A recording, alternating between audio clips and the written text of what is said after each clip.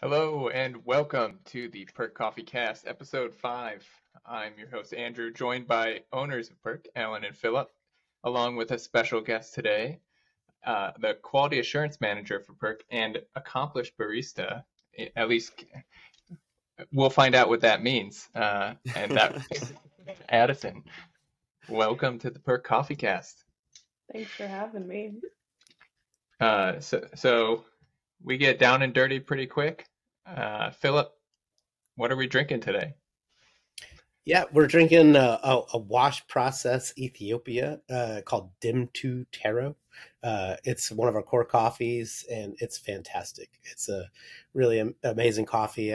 We have a handful of core coffees, washed Ethiopia always being one of them, and we sample a lot of different coffees from Ethiopia to find out which one is our favorite of the season. Obviously, we try to revisit ones we've had before to try to really kind of see which ones we want to try to present. And this one, when we cup, I've mentioned always we cup blind, so we don't know what we're tasting. And this one was just one of those ones where everybody looks up and is like, "That's a one."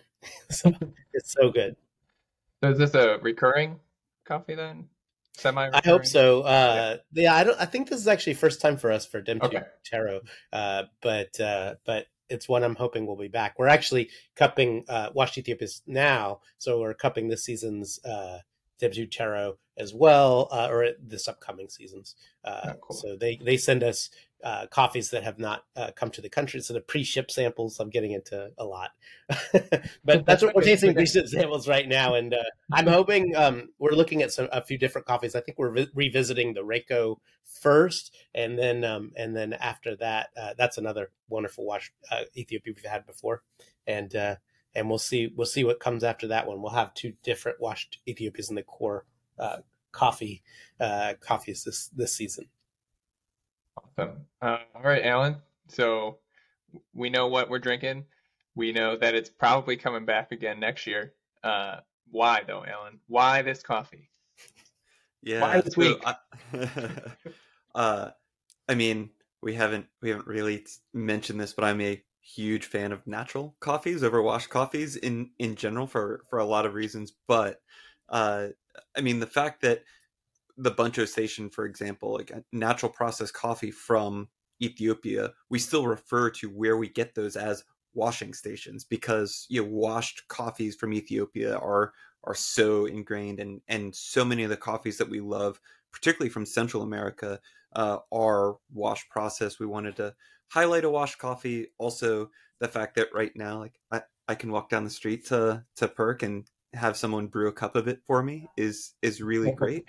Yeah. um, it's also just it's a great coffee, but then above all of that, it's a great excuse to bring Addison here and hear so much more about what they've been doing recently, because they took this coffee and went to Portland to the Specialty Coffee Association Expo to compete in the U.S. Barista Championship. So which is an exceptional thing. But before we dig into the coffee itself, I think we should talk a little about what the U.S. Barista Championship is. So, Addison, do you Sure. want to explain that a little bit? Absolutely. The U.S. Championship is one of 6 U.S. Coffee Champs official national level coffee competitions. The barista one specifically focuses on brewing espresso and espresso related drinks and service. So essentially, there are 3 different levels to the USBC. There's the preliminary level, which is optional to compete in, but if you place, I think, top 3 in a preliminary, then you get a guaranteed spot in the qualifying competition, which is the next level. And it's how they do it kind of seems to shift around a little bit each year, but the qualifying competition is basically like half people who get in based on a lottery and then half people who get in via open registration. The qualifying competition is a 10-minute routine where you have to serve 4 judges 2 different drinks. One of those is espresso, and then one of those is either a milk based drink or a signature beverage based on the profile of that coffee. You have to then place top 18 at a qualifying competition, of which there are two, to make it to the national competition. And there are 3 rounds to the national competition: round 1, the semifinals, and the finals. So you're basically doing a similar or the same routine many times. But the gist of the national competition is that you're serving in a 15-minute time frame 4 judges, 3 courses: espresso, a milk drink, and a signature beverage. So it's kind of all of the things that you could possibly serve them. And do they tell you? Sorry. Do they tell you what you have to serve ahead of time? I guess I'm thinking at the qualifying.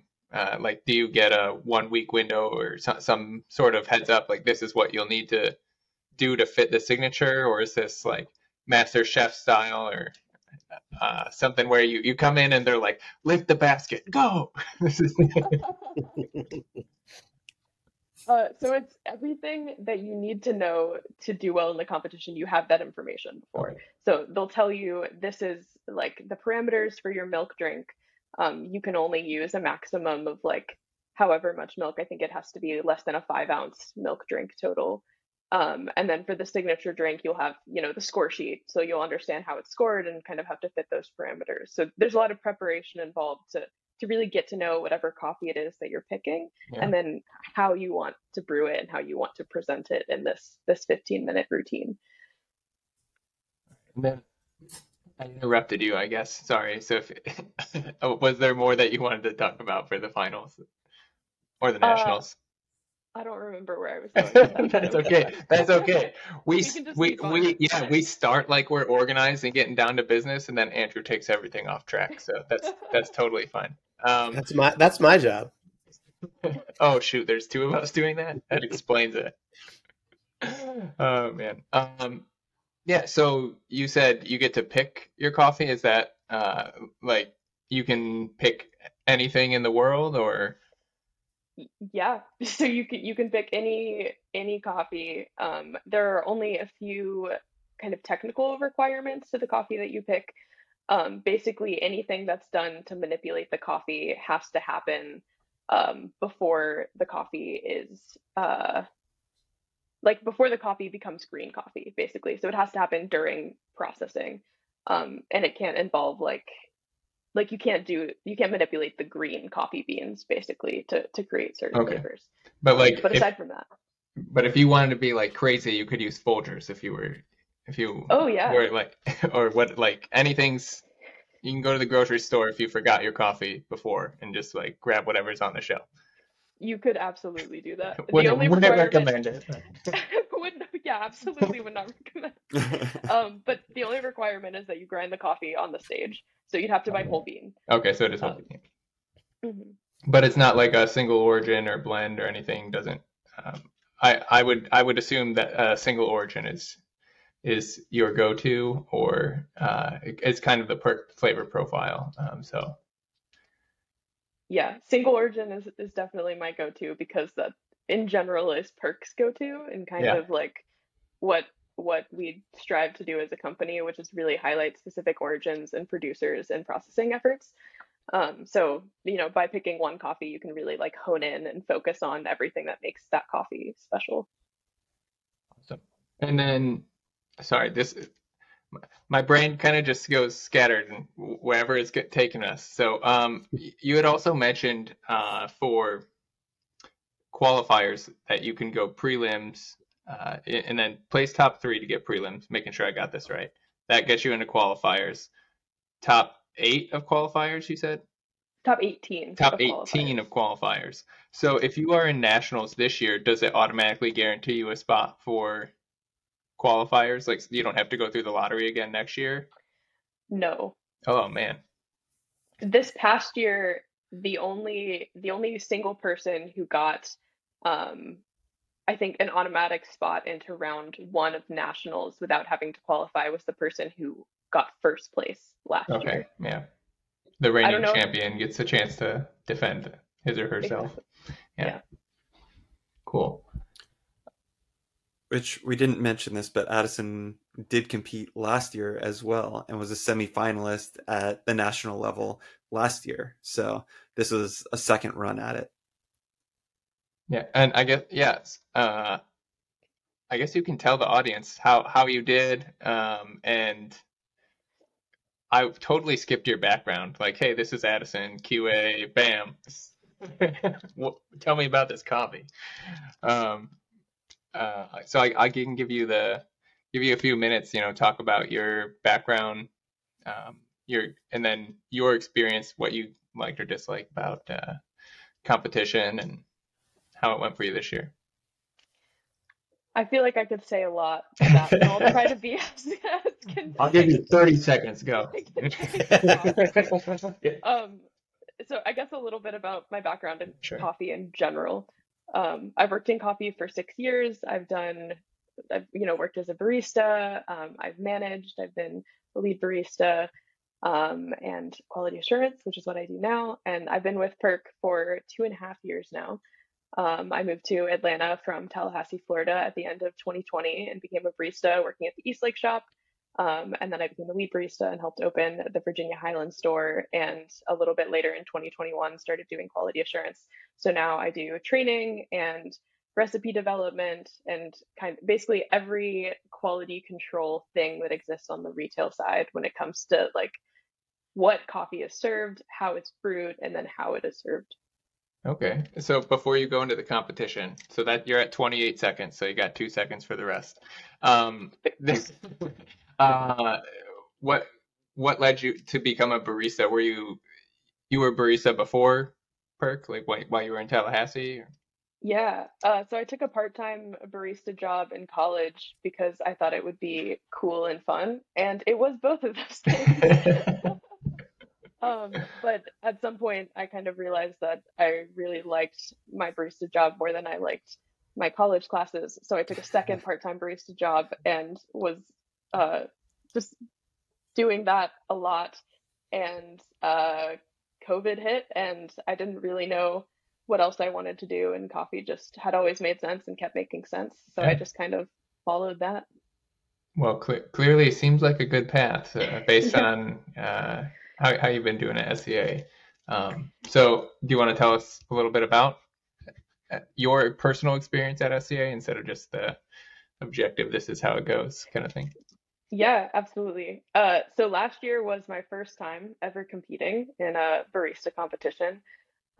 It was something that I did not really know I wanted to do until I started at Perk, actually, because my coworker and also my best friend, Danny, I think like 2 weeks into us working together, he came up to me and he was like, "You're going to be the world barista champion one day," which like may or may not be true, but having a friend that believes in you that much, that like encourages you to do something that much, it really counts for a lot. Yeah.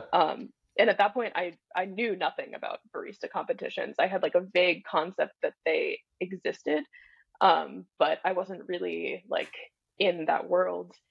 So I went home that night and watched 2 different barista routines and cried watching both of them because I was so moved by like the display of like artistry and craft and how much these people knew about coffee and how willing they were to share that in a very professional setting. And I was just like, whoa, yeah, Danny's right. I do want to do this.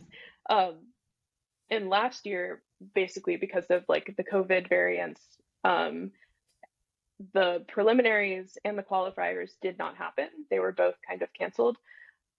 So for the nationals, instead of, qualifying for it, they opened a lottery. You just threw your name in a hat and they picked you. Initially, I didn't get a spot, but 5 weeks before I got picked off the wait list. And I remember I had a call. I think Alan and Philip were both on this call. I was like, I don't know if I can do this. I don't know if I should do this. Is this unreasonable? But ultimately decided, yeah, like this is a really cool opportunity. And Yeah, even if I that's awesome. absolutely fail, I should just throw myself into it. So I did that last year, round 1 of the National Barista Championship was my first time ever stepping on a barista stage. And I made it to semifinals that year, which I am very proud of. Yeah, that's great. Congratulations. Thank you. And then, sorry, go. You know what? I've been asking a lot of questions, so Alan, go ahead, take one.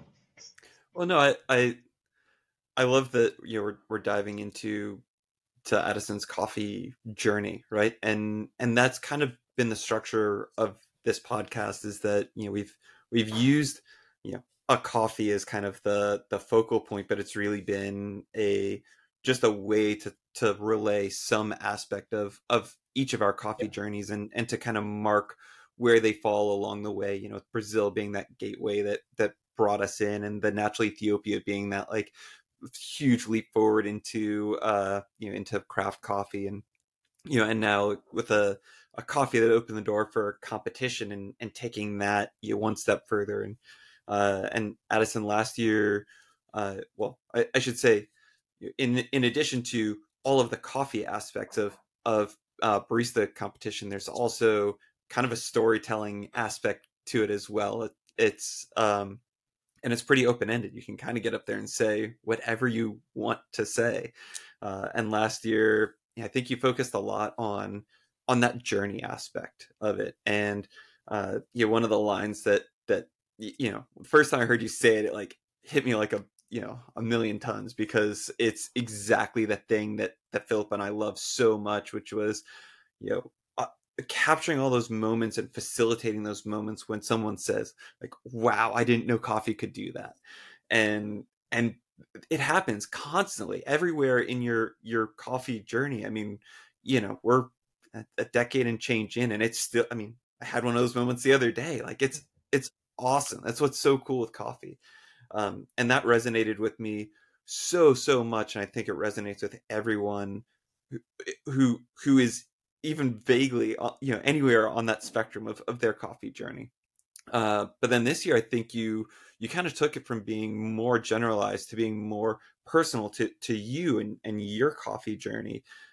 And so as of now, the full video still isn't up anywhere for people to go and hear all of it.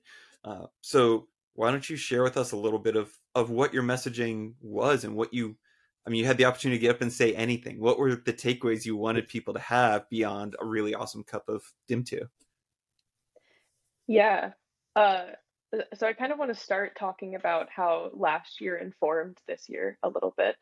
Um, One of, I think, the most impactful moments of being on the competition stage last year and in the competition space was like sharing something that did feel personal and like very connection focused, in a way that like moved me to tears after I finished. And then a lot of people came up to me and they said, "Oh my God, I don't know you, but you made me cry," which I was kind of honored about. But I think like there are a lot of really, sincere moments that coffee can foster. And creating, giving space to those has always felt really important to me personally, and also in the communities that I like share space in. Um, and so kind of going into the season, I knew that I wanted to do something like that. Like I wanted to focus on like the parts of the industry that like are more sincere and are more people focused and more connection focused. And kind of the challenge of doing this in the context of a barista competition is how you're scored is if you can keep the thread of connection and always tie it back to the coffee, which can be a challenge to talk about something that's a little bit less technical, and still make it all make sense. Um, but I found a way to do it. And that was basically like kind of the root of it was taking this coffee, like the Ethiopia Dimtu Taro, and it has a lot of citrus and floral notes, and like you know every taste and every smell is very like memory focused. Like we have those sensory awareness because of past experiences with those things. And I lived in Florida for most of my life, and I've lived in Georgia for the past 2.5 years. And so a lot of the sensory experiences that I've gotten to experience and that I've shared with friends and family and communities are these like we had a grapefruit tree in my backyard growing up. So like just smelling a grapefruit like takes me right back to climbing that tree and like getting my t-shirt caught on a branch and ripping a giant hole in it. um, I don't know, like Georgia, even before I lived here, when I was younger, we'd drive up like to North Georgia and buy peaches in late August, and just like get absolutely covered in like the sticky sweetness of all of it. So that's kind of how I got the idea of like taking this coffee and connecting it to these places that I'm from, and also giving the South a place on that stage, because I think there, in the coffee industry at large, there's a lot of like kind of writing off the South, and we have great coffee here and we have great people here. And so all of these things felt important. And kind of in throughout my routine, the main cornerstone of it was talking about connection. And then with each course, I kind of got a little bit deeper and deeper. So the first course was basically just like, this is a delicious coffee. This is a milk drink where we can like meet each other here and like start our journey of connecting. And then I shared the espresso and talked about the profile and how it relates or reminds me of, these places that are my home.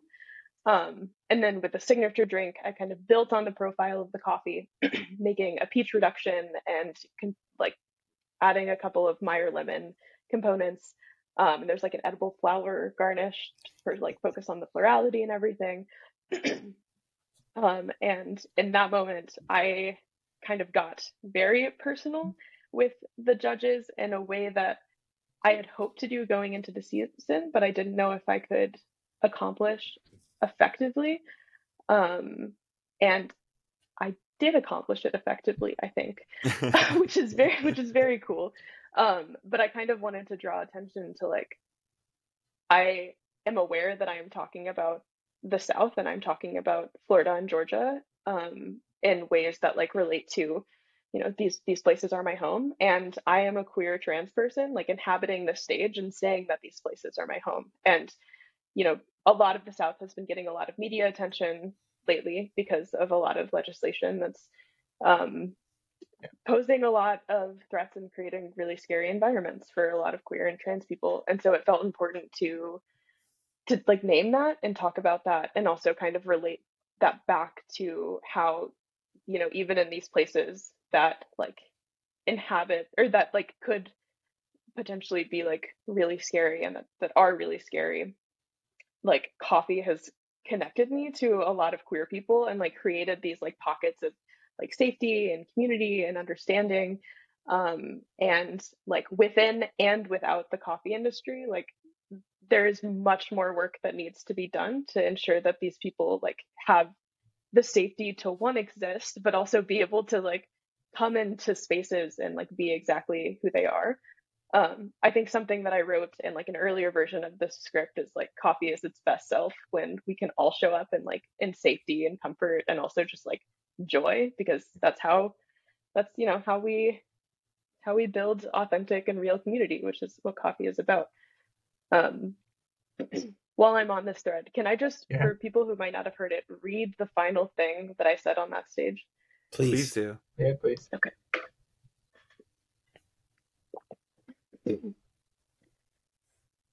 Judges, earlier I mentioned that by sharing this drink with you, I am sharing a part of my home.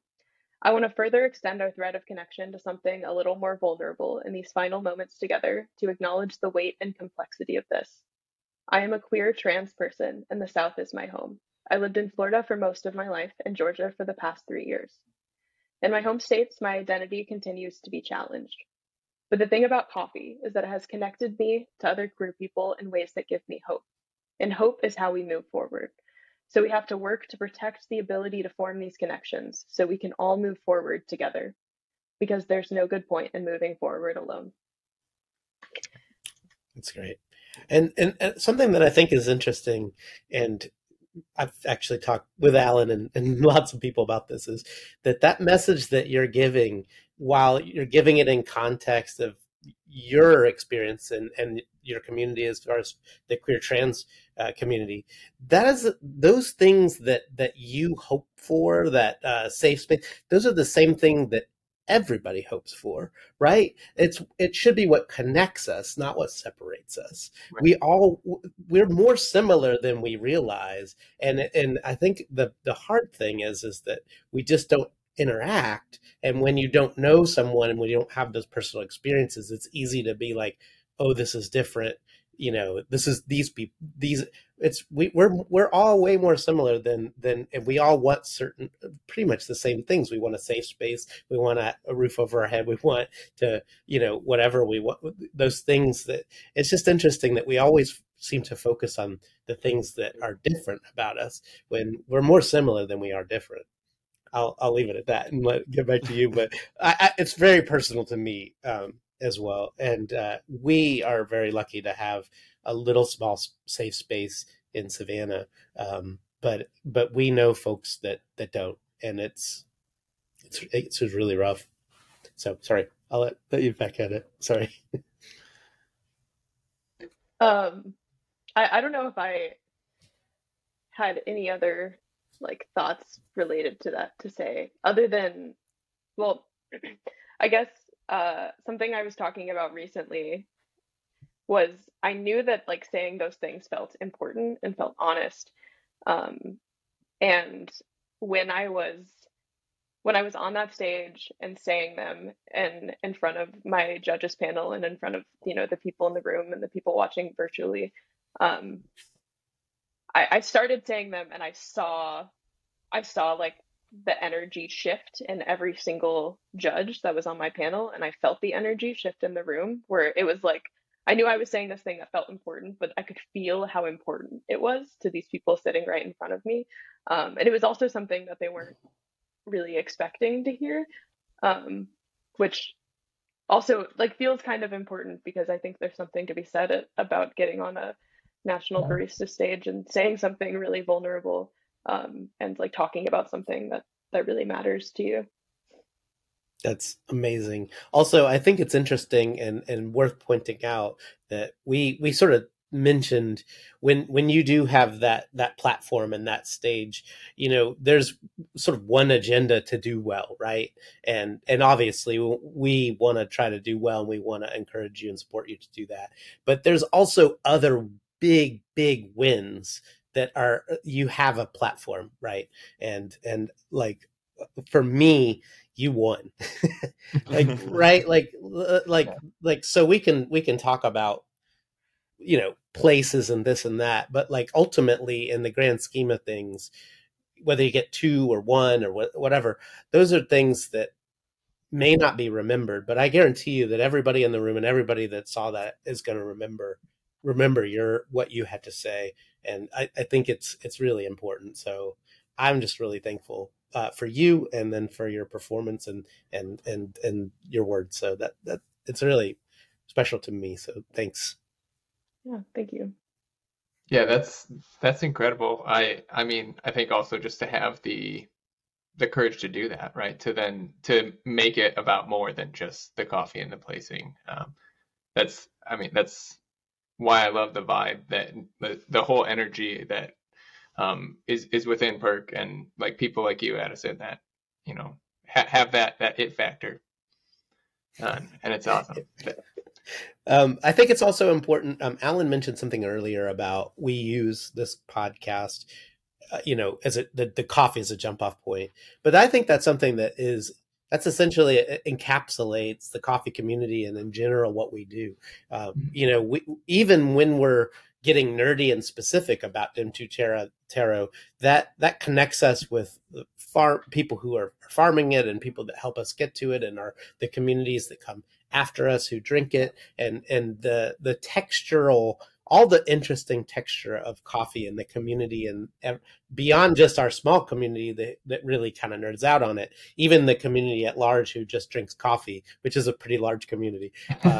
There's so many different factors of ways that make it enriching, and I think that's why a lot of we're all hooked on being a part of it in some way, and it's really pretty special. And when you start to really kind of peel back some of the layers of the onion, it keeps being rewarding, whether that's through relationships or experiences, or even like you were saying, those tying back to moments in your past where I remember every time you take a sip, like for me, the very first time I ever I ever had coffee was I remember my dad, like my first memories of my dad when he would drink coffee and he liked to drink it really hot and he would do this thing where he would drink a sip, he'd take a sip and he'd make this noise it was a weird noise he would make, and like I just remember that and seeing him, and then I remember asking him if I could try it, and he was like, "Sure," and he gave me this look, and it was the grossest thing I've ever tasted. Um, but I have all these sense memories that kind of hit you and fill your your sort of self while you're drinking. So sorry, I can go on all day, so I'll try not to. But there's so many different awesome things, and that's why when we ever talk to people, we like to ask them about their best coffee experience, because I'm always really amazed to hear. It generally starts off with like, "Oh, I was in Italy," or "I was on a camping trip," or it was cold outside, or "I was on it's not generally like, "Oh, it was a natural Ethiopia that was grown at 1900." MASL. Like it's usually like, and sometimes it's not even the what we would consider the best coffee. It's more about who you were with, where you were, and those kind of things. That's how we start like the first day of training with new baristas when they come in. It's like taking some time and creating some space to like, let's talk about any memory that we have with coffee that feels significant or memorable, and like share those as kind of a connection point so we can go forward and like learn more together. And I think all this ties into a word that I think is at the very, very core of Perk's mission and values, and that's accessibility. And that is such a through line in, I mean, everything that we've talked about so far, right? It's everything from, I mean, the coffee itself, making it available. Like it's part of why our coffee shops exist in the first place, is to make it so someone can go and have someone brew them a cup of a really great coffee like this, or it's so much of the way we've designed the bags, designed the website. We've tried to bring these coffees, and we also try to find the most value that we can when we're sourcing a coffee, so that someone who works an hourly job can like afford a really great coffee. Like you shouldn't have to be ultra wealthy to have the small luxury of tasting something really special. And beyond that, like it's opening up the door and making working in craft coffee accessible to as many people as possible, because Phillips hit on this a few times along the way. Like coffee, or this corner of coffee has historically been bearded white dudes. Like that's kind of what it is. And Hide yourself. right, like Right. so Oftentimes yeah. bald and a little chubby. It's not good. I'm right. But that's totally the thing, though, right? Is we want coffee is one of those things that we can all connect over, and most of the people in the world can connect over coffee in some way, and the better we can provide access to that, the better off we all are. And then we haven't mentioned this, but this is not what would typically be considered a competition coffee. This is a coffee that anyone in the South region can walk into the Whole Foods in their city and buy a bag of this today, right now.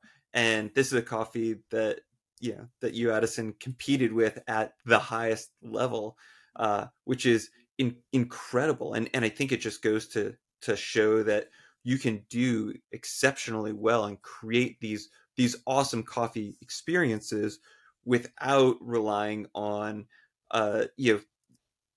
there are people who compete with coffees that are uh, literally unobtainable. I mean, there are Eugenioides coffees out there that, as much as we would love to source them and bring them in, like we literally can't do it, regardless of price and what we could charge someone. Like we just don't have access to them. So I think that's incredibly special to do that with a coffee that is accessible to everyone, and it just kind of ties all this together. Like it's all about just accessibility and making these incredible coffee experiences, again, wherever you are in your journey, or however coffee or not specifically coffee focused, those experiences are accessible to the most people possible. And I love that. Yeah, and I remember a line that you used that has stuck with me from your first time competing, meeting people where they are, and I love that. I thought that was really great, and it's something that I think that we try to do. It's hard. Like anytime you get like super nerdy and learn a lot about something, there inevitably potentially gets to be a level of it's like somehow these levels like I'm above you in this or that, but I don't think about it like that, because everybody didn't know something before they knew something, or hasn't tried something until they tried something. So we're all on just different places on our journey, and I think that everybody is in a better place when we welcome people and share what we're super into and bring them invite them into those things. So I'm just appreciative to have someone like you on the team that helps us do that across the board. As nice and important as it is to use the stage of competition to be able to reach people, I think it's really important to know that because you train and create our whole, what I don't even know how many 30, 40, 50 baristas that are interacting with everybody, all of our customers every day. You're affecting all of those people who come into every single one of our shops, and hopefully we're making great drinks and treating people well.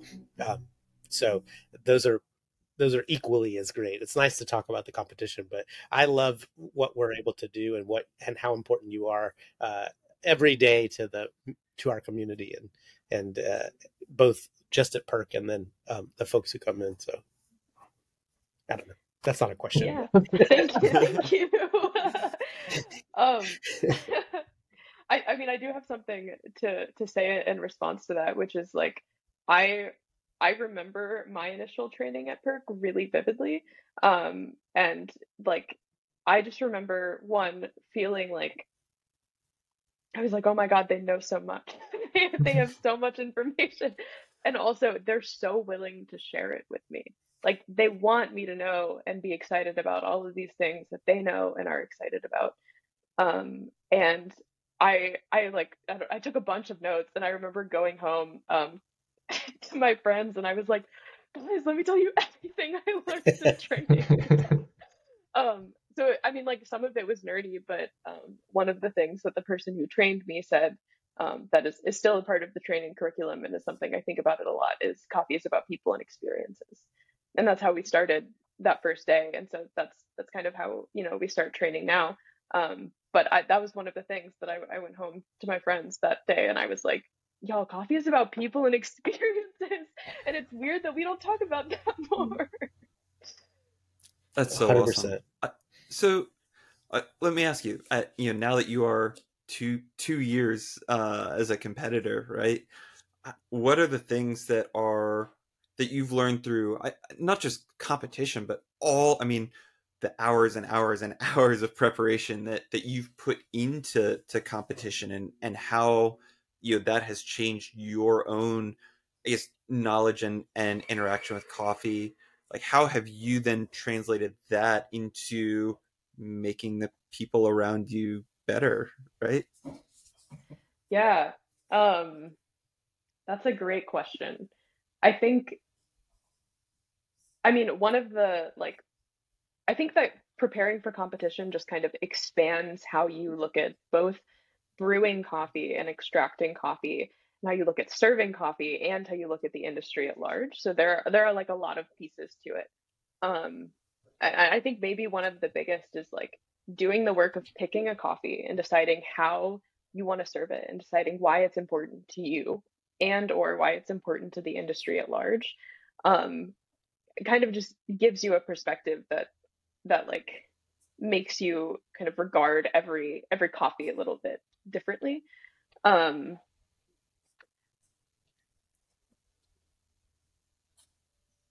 I think that when it comes to training people, I always want like every person, whenever we taste any coffee, I'm like, I want you to like find two things about this coffee that you like. Like whether it's, it tastes like, I don't know, maybe it's like, I think someone described our Brazil Legender once as the final form of diner coffee. And I was like, I love that description because it is. It's like, something that is approachable and delicious, but it's also a really good version of that. So like I guess, encouraging people to find ways to connect with whatever the coffee is. I think it's maybe a little bit easier for me to do that after having been through so much like personal journey to find ways to connect with different coffees. But I also just think that when it comes to like, you know, preparing for some of the logistical aspects of the competition that are like developing your recipes and crafting a signature beverage, there's so much trial and error and so much development and so much like throwing things at walls to see what sticks that you learn a lot. You learn a lot more skills when it comes to like how to extract espresso really well and how to do that reliably, and how to like, play with flavors and how to transform flavors, and then all of those things, like as someone who teaches people how to do coffee, naturally inform and expand my language for how I can talk about it and how I can explain it. I find myself kind of often like, pulling from examples of when I spent however many hours trying to find the most perfect shot of whatever coffee. You learn so much in that amount of time. So it kind of helps, like, develop, more language and more vocabulary, and then like find ways to like connect with people more over like, this is actually why this is happening, and I can explain it to you in 7 different ways now. Right. I think it's interesting because when you're doing those more specific skills, there's not, each time you make something, if it's not quite right or if it's not right at all, it's not a failure because you learn something, right? And so my wife was a scientist and now teaches, but has left the bench because she was like, it's difficult to go to work every day and just like, okay, that didn't work. Okay, that didn't work. That and she most of your experiments don't work. But those are all, every bit of that is a learning and saying, okay, this didn't work. Why didn't it work? This is how you get better. Right. Mm-hmm. And so it's hard to kind of get into that mental state. And then just real quick to speak to the coffee can be very intimidating, especially at the point where you're cupping it and you get into that room and maybe you haven't done that before and you're slurping and you're spitting and smelling the grinds and doing all those things. And so figuring out how, like you said, just say 2 things you like about it. Sometimes I even were like, say anything, just because it can be hard to even speak because you don't want to be wrong, and I think that happens a lot in life where you're worried about being wrong. So it's easy to just not express yourself. Right. Exactly. Yeah. And then that doesn't feel good. It's not a good space to be in. And we don't want people to be in that space at all. So I'm like, you can say a color or say a song or a band. It doesn't matter. Like like oftentimes when I'm tasting natural Ethiopians, I'll just say purple, like it's an easy, those are just things that I think trying to get people involved and make it less intimidating. And back to what Alan said about, I forget the word you used, accessibility. Right? Accessibility. That was great. Yeah.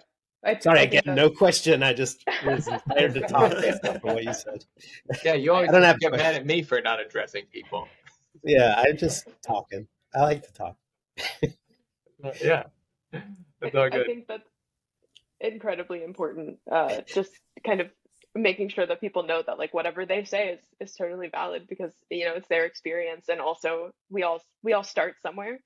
And I think that coffee can be intimidating, and there are a lot of spaces that foster that kind of intimidating culture. But I think that something that I think we do really well is kind of letting people, start wherever they're at and like giving them the resources to learn the things that they want to learn in a way that's not like scary or hopefully not overwhelming. All right. I think we're coming up on time, and I feel like that is a awesome like summary kind of statement from Addison. I don't know if anybody else wanted to add anything. Is there any closing remarks that you farewells, or I think we can find Addison's video will be online eventually, right? What will that be posted via the web letter, or what's the how are we going to find it? Yeah, it's a little hard sometimes to find those things, but I think that would be a great idea, is to create a newsletter and put some links in there. So let's do that. Good idea. Right. So that's where it'll be. Yes. That's where it'll be. So sign up for the newsletter. Let's get down to business. Buy some coffee. No, I'm kidding. Well, so normally I would give some brew tips for whatever coffee we're talking about. That'd be great. I forgot we were talking about a coffee. Yeah, my bad. Yeah. But before we go, I think Addison is definitely the expert on the Dimtu. Has brewed thousands of cups of this at this point. So, what you got for us? How should people brew this at home? I've definitely pulled thousands of shots of this coffee. So I'll talk about espresso, you talk about filter. How about that? So espresso wise, if you have the ability to brew this coffee as espresso, I like using slightly larger than a 1-to-2 ratio. And generally pulling like a shot that maybe you think is a little bit too quick. It really can lean into this coffee's like nice citric acidity. And if you extract it a little bit longer, then it's still good. You probably just get a little bit less citrus and a little bit more like tea and like black tea in the finish, which is also really pleasant. Those are kind of my go-to espresso brewing tips. Alan, do you have any pro filter tips? Yeah, well, I mean, it very much follows that. I mean, this is one of those coffees where going longer or shorter on the ratio, or finer or coarser, or longer or shorter on time, like it's really forgiving. You're going to get a good cup kind of any direction, but you're going to lean more into citrus or peach, or I get a lot of Earl Grey tea out of it a lot of times. So it's a little bit of where in that spectrum you want to land, and kind of like you were just saying, if you're a little bit coarser or a little bit faster, you're going to end more on the citrus end of it. Kind of middle of the road, you end up with more peachiness, and you push it harder, and I think you get more of that tea, that Earl Grey or black tea. It works well. I mean, we brew it in the Clever at the shops. We've had a few iterations of that. That's what I'm drinking right now, and it works really well because you kind of get a little bit of everything, and I tend to like it with a heavier dose, so a little bit stronger ratio. It tends to do really well because it just becomes really nice and full bodied and sweet. Yeah, I brewed some this morning on a Bonavita, and had just been brewing the Colombia El Tambo, which we haven't talked about yet. But I made it just a teeny bit finer on the grind, and went a little bit. The dose was a little heavier, and it was a really nice cup. So I don't know if anybody's brewed the El Tambo, but just a touch. I was pulling shots of it this morning. Yeah. We should talk about that one soon. Yeah. Well, yeah, that'd be great. Right. So maybe upcoming soon. Coming soon. There we go. So thanks for listening then, everybody. And we will see you in a few weeks. Bye. Thanks so much, Addison. Bye. Yeah, thank you all. Yeah. Having me on the